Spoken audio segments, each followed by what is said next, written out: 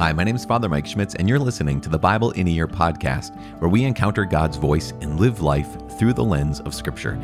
The Bible in a Year podcast is brought to you by Ascension.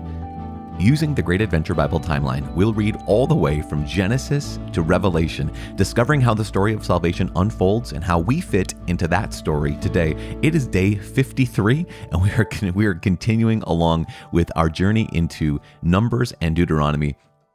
As I mentioned yesterday, one of the things that happens at the very beginning of Numbers is kind of a lot of numbers and a lot of details. We're going to pick up the narrative in a couple days, but in the meantime, Deuteronomy has Moses giving us the narrative. He is giving us that kind of big overview of the journey of the people of Israel through the wilderness, and he's going to do it in basically, I don't know, like one verse. He will do it in a couple different chapters, but there is even one of the verses in chapter 2 of Deuteronomy where Moses just basically says, and we were there for 38 years. And it was kind of like, oh, and it was over just like that. So what we have is in Numbers, we're having the setup. We have the scene. We have all the tribes of Israel, right? There's the 12 tribes of Israel that are gathered around the tabernacle. That's what we're looking at for Numbers. And then in Deuteronomy, it is the story of Numbers, but just kind of retold because Deuteronomy is the end of the wilderness journeys. And it begins with Moses. Well, it is Moses basically summing up, here is our journey. And here is the law that the Lord is calling you to live. So that's what we're reading today. Again, Numbers chapter 1, Deuteronomy chapter 2, and then we're praying Psalm 85. As always, the Bible translation that I'm using is the Revised Standard Version Catholic Edition. I'm using the Great Adventure Bible from Ascension. If you want to be able to follow along and see where we're going, you can download your Bible in a Year reading plan by visiting ascensionpress.com/Bible in a Year. You can also subscribe to the podcast app. Once again, reading from Numbers chapter 2, Deuteronomy chapter 2, and Psalm 85. Numbers chapter 2, Order of Encampment and Marching. The Lord said to Moses and Aaron, "The sons of Israel shall encamp each by his own standard, with the ensigns of their fathers' houses. They shall encamp facing the tent of meeting on every side. Those to encamp on the east side, toward the sunrise, shall be of the standard of the camp of Judah by their companies. The leader of the people of Judah being Nahshon, the son of Amminadab. His host as numbered being 74,600. Those to encamp next to him shall be the tribe of Issachar, the leader of the people of Issachar being Nethanel, the son of Zuar. His host being numbered 54,400. Then the tribe of Zebulun, the leader of the people of Zebulun being Eliab, the son of Helon. His host as numbered being 57,400. The whole number of the camp of Judah by their companies is 186,400. They shall set out first on the march. On the south side shall be the standard of the camp of Reuben by their companies, the leader of the people of Reuben being Elizur, the son of Shedeur, his host as numbered being 46,500. And those to encamp next to him shall be the tribe of Simeon, the leader of the people of Simeon being Shelumiel, the son of Zerushadai, his host as numbered being 59,300. Then the tribe of Gad, the leader of the people of Gad being Elisaph, the son of Reuel, his host as numbered being 45,650. The whole number of the camp of Reuben by their companies is 151,450. They shall set out second. Then the tent of meeting shall set out, with the camp of the Levites in the midst of the camps. As they encamp, so shall they set out, each in position, standard by standard. On the west side shall be the standard of the camp of Ephraim by their companies, the leader of the people of Ephraim being Elishama, the son of Ammihud, his host as numbered being 40,500. And next to him shall be the tribe of Manasseh, the leader of the people of Manasseh being Gamaliel, the son of Pedahzur, his host as numbered being 32,200. Then the tribe of Benjamin, the leader of the people of Benjamin being Abidan, the son of Gideoni, his host as numbered being 35,400. The whole number of the camp of Ephraim by their companies is 108,100. They shall set out third on the march. On the north side shall be the standard of the camp of Dan by their companies, the leader of the people of Dan being Ahiezer, the son of Ammishaddai, his host as numbered being 62,700. And those to encamp next to him shall be the tribe of Asher, The leader of the people of Asher being Pagiel, the son of Okran. His host as numbered being 41,500. Then the tribe of Naphtali. The leader of the people of Naphtali being Ahira, the son of Enan. His host as numbered being 53,400. The whole number of the camp of Dan is 157,600.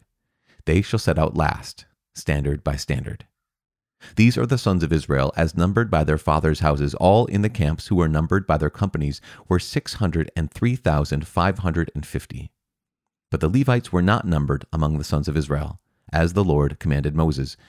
Thus did the sons of Israel. According to all that the Lord commanded Moses, so they encamped by their standards, and so they set out, every one in his family, according to his father's house. The Book of Deuteronomy, chapter 2. The years in the wilderness. Then we turned and journeyed into the wilderness in the direction of the Red Sea, as the Lord told me. And for many days we went about Mount Seir. Then the Lord said to me, You have been going about this mountain country long enough. Turn northward and command the people.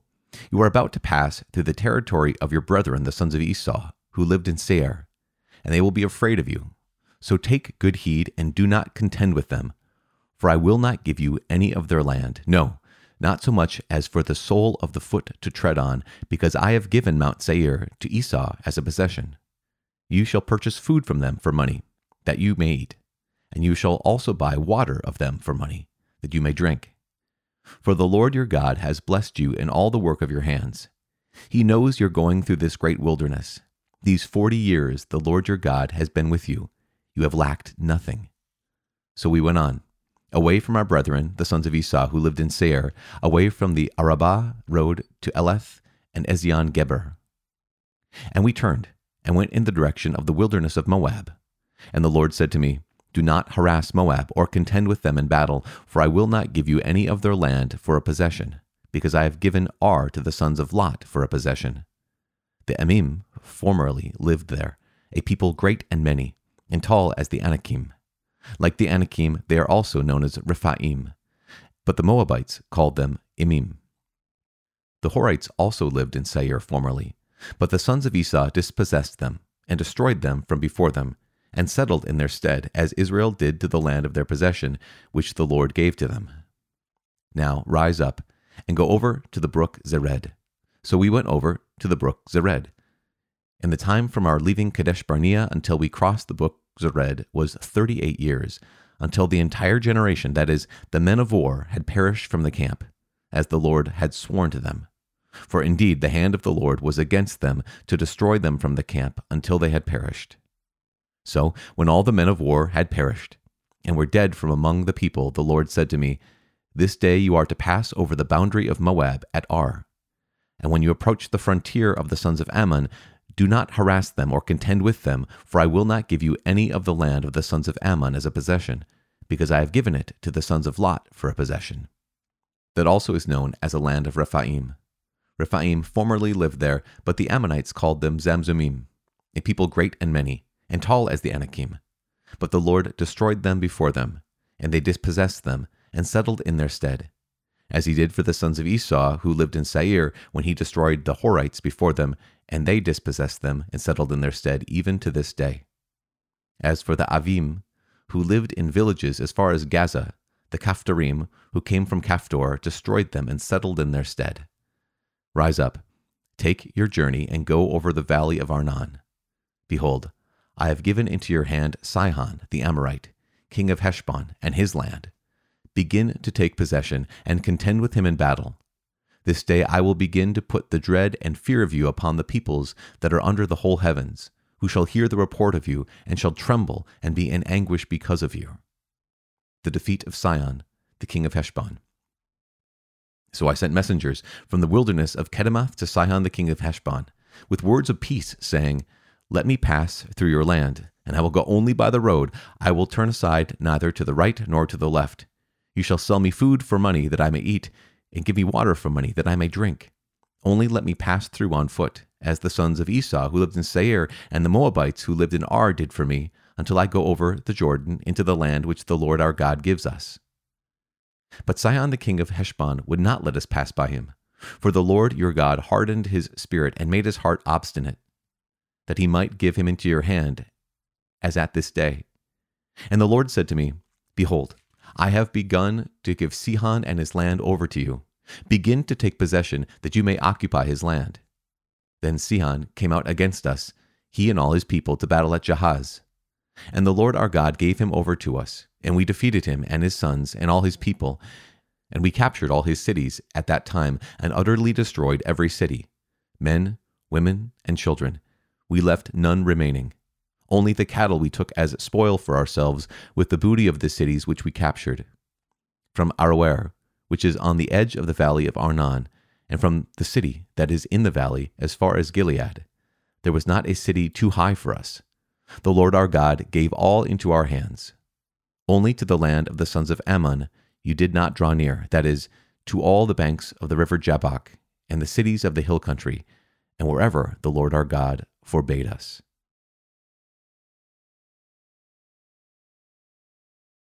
The book of Psalms, Psalm 85. Prayer for the restoration of God's favor. To the choirmaster, a psalm of the sons of Korah. Lord, you were favorable to your land. You brought back the captives of Jacob. You forgave the iniquity of your people. You pardoned all their sin. You withdrew all your wrath. You turned from your hot anger. Restore us again, O God of our salvation, and put away your indignation toward us. Will you be angry with us forever? Will you prolong your anger to all generations? Will you not revive us again, that your people may rejoice in you? Show us your merciful love, O Lord, and grant us your salvation. Let me hear what the Lord God will speak, for he will speak peace to his people, to his saints, to those who turn to him in their hearts. Surely his salvation is at hand for those who fear him, that glory may dwell in our land. Mercy and faithfulness will meet. Righteousness and peace will kiss each other. Faithfulness will spring up from the ground, and righteousness will look down from heaven. Yes, the Lord will give what is good, and our land will yield its increase. Righteousness will go before him and make his footsteps a way. Father in heaven, we thank you. We thank you for your word. We thank you for trusting us and entrusting your word to us. We thank you for sharing who you are. We thank you for sharing that you are faithful to your promises, that you are faithful to your people. And we thank you for giving us the opportunity today to come into contact with you through the power of your word proclaimed. And we thank you in the midst of confusion. We thank you in the midst of not being inspired, or we thank you in the midst of clarity and in the midst of being illuminated and inspired and moved forward by your grace and your spirit. Because, Lord God, whenever your word is proclaimed, whenever it's read or heard, we know that you are present. And we know that you are telling us something. You're revealing something of your heart to us. And you're revealing something of our hearts to ourselves. So, Lord God, where there is confusion, give us clarity. And where there is dullness, give us inspiration. Where there is a lack of zeal, give us a great joy and a love for you this day and every day, Lord God. We ask this of you in the mighty name of your Son, Jesus Christ, our Lord. Amen. In the name of the Father, and of the Son, and of the Holy Spirit. Amen. So here we have, as I said yesterday, there's good news and there's bad news. We have the book of Numbers, which at first glance could seem like, okay, so you're just organizing how you camp. And that's true. And also how they march. So as we noted before, the center of the camp is the tabernacle, right? The presence of God. And right around the presence of God are the Levites. And that then to the east, to the west, to the north, and to the south are the 12 tribes of Israel. And we got the numbering of them, but also it's important to know not just the numbering of them, but to note the order. You might have noticed this, and we talked about this back in the book of Genesis, that the first of the tribes was Judah. In fact, you might have even recognized the name of the leader of the tribe of Judah. He was Nahshon, the son of Amminadab. And how would I recognize that name? Well, you'd recognize that name if you knew Matthew's gospel. The opening of Matthew's gospel, Matthew gives a genealogy, and the genealogy is from Abraham, all the way down to Joseph, all the way down to Jesus, essentially. And we go through a list of names of the tribe of Judah, because here's Jesus who comes from the tribe of Judah. And so that first tribe, remember, Judah was the fourth of Israel's sons. He wasn't the first son. And yet he was selected as the one who would receive essentially, that birthright blessing, that the blessing to the whole world would come through the tribe of Judah. But it's interesting to note, I don't know if I mentioned this before, but you note that Judah was first on the east next to the tabernacle, but also Judah would be the first to march. They'd be the first to march whenever they would go up into battle. They'd be the first to march as they go out into the wilderness. And there's that phrase, I remember Jeff Cavins teaching me this years ago, that phrase, let Judah go up first. And so Judah goes up first. Well, Judah, the name Judah means praise. And that is so fitting for us. Here's God, again, in Numbers chapter 2, which we could just think, okay, bunch of names, bunch of numbers, bunch of directions, north, south, east, west, doesn't really tell me a lot. Actually, it tells us a ton. Not only does it tell us that God is a God of order, right?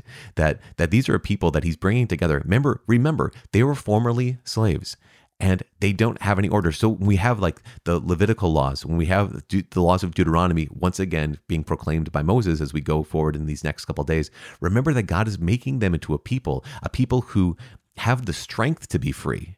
Because think about how difficult it would be to live your entire life for generations of slaves. And then all of a sudden you have your freedom. And then all of a sudden you're in the wilderness. And then all of a sudden you're being reminded of who you are as a people. So it's so important here that the tribes of Israel are being divided up into their families, right? Into the families of Israel.